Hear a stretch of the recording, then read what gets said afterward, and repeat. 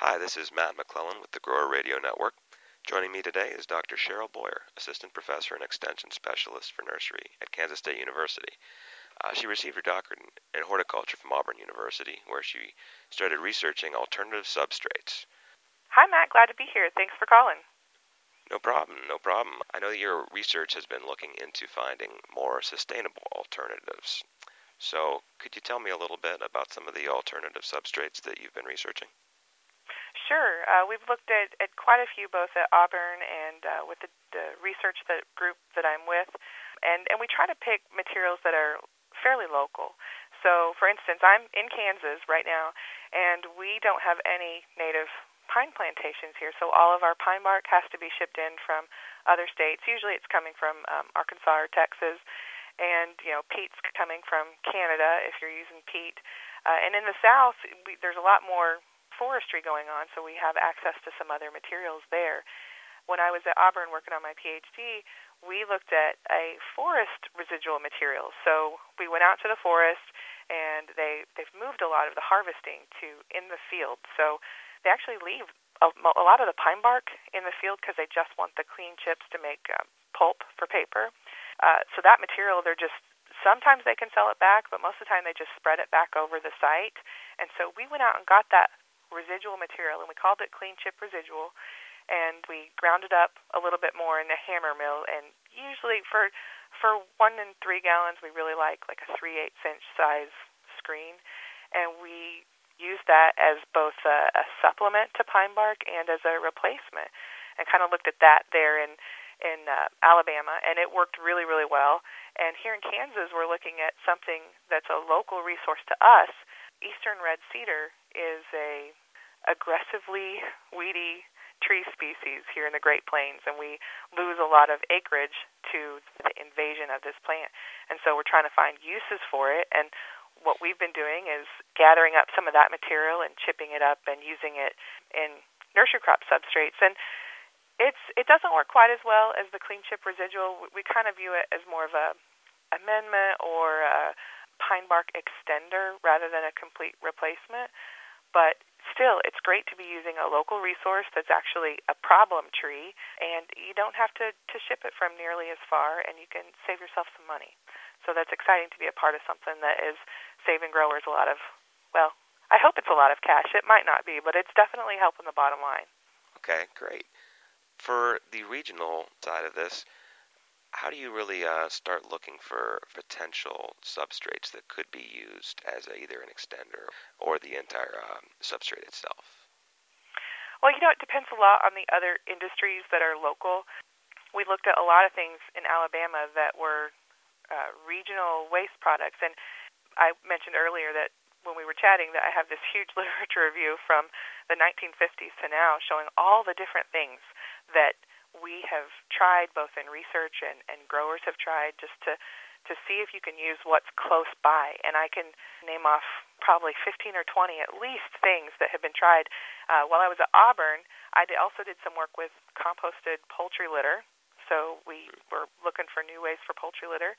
And I think we looked at beer waste, fish waste, municipal solid waste, which that's everywhere. We can pretty much get our hands on that if we need to. And spent tea grinds. So if you're familiar with the South, they like their tea for sure. I do. And we use some of those spent tea grinds from the big tea bottling companies. Potato sludge, I think they looked at that as well. If it's a waste product, we'll try it. So here in Kansas is our regional products. We've been kind of looking at some of the agronomic crops that when they're harvested, they leave residue on the field, and they need to leave some residue for good soil structure, but there are a few crops that we can look at recovering some of that residue to try to use in container substrates.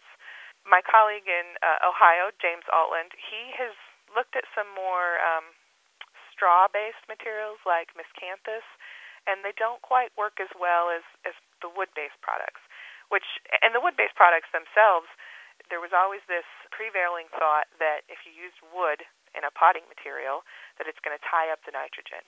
And that's the case to an extent. But for many of the materials that we've used, it's not going to actually impact crop growth over the course of the production season. With some of the materials, lots of times they have high EC or high pH, or they do tie up the nitrogen and they don't add water holding capacity or whatever else it is that you need. So the ones that work the best are the ones we've sort of latched onto and figured out ways to incorporate them a little bit better into production systems. Great. So how far off would you say we are from seeing some of these alternative substrates in mainstream nursery use? Well, we have a lot of, we have quite a few big growers, mostly in the southeast, that are already implementing these new technologies with the wood-based substrates. We've got some great success stories of people who have tried it. Like anything, it doesn't work for every crop. Most growers have a handful of different mixes they use for plants that prefer lower water holding capacities or higher water holding capacities. They have to figure out where that fits in the mix of plants that they grow. So I think it's on the way. People are excited. The big growers are starting, and the more people we have really start implementing this, the easier it's going to be for the smaller guys to be able to pick it up. Because one of the challenges that we found with the clean chip residual material, we went around and visited all these sites in the forest to sort of characterize what clean chip residual is and see how consistent it was. And the truth is, it wasn't. Every person it depends on the site that you're in and what your market for it is, but most of them had no idea that we were interested in using it for horticultural uses. And the ones that they were more than happy to work with us to figure out a way to get it to us, but it's going to take some more education for the middleman too. So like if you order your pine bark from a supplier, it would take them knowing that you were interested in some of this material, and then they could stockpile some of this clean chip residual, or they also call it fuel because when they do sell it back to the pulp mills, they use it for boiler fuel. So they would need to know that that's something that growers are interested in. And so I think that's probably the hardest part, is bridging the gap between the people who can just get it straight from, the operator who's out in the forest cutting down trees, and the smaller person who needs to get it from a supplier, and letting the supplier know that, hey, this is a material that we want. But as far as how far away that is, I think we're pretty close. For some materials, for the eastern red cedar here in Kansas, we just have one grower who's really trying it, Loma Vista Nursery in Ottawa. I'm hopeful that if it's successful for them, that it will become more and more popular, and we'll get some more people to try it. But in the meantime, in the southeast, I think it's definitely picking up speed, and hopefully consumers can see it in their container-grown crops pretty soon, and they won't notice it, I'm hoping, or see a problem with it. They shouldn't, but you never know. Mm-hmm.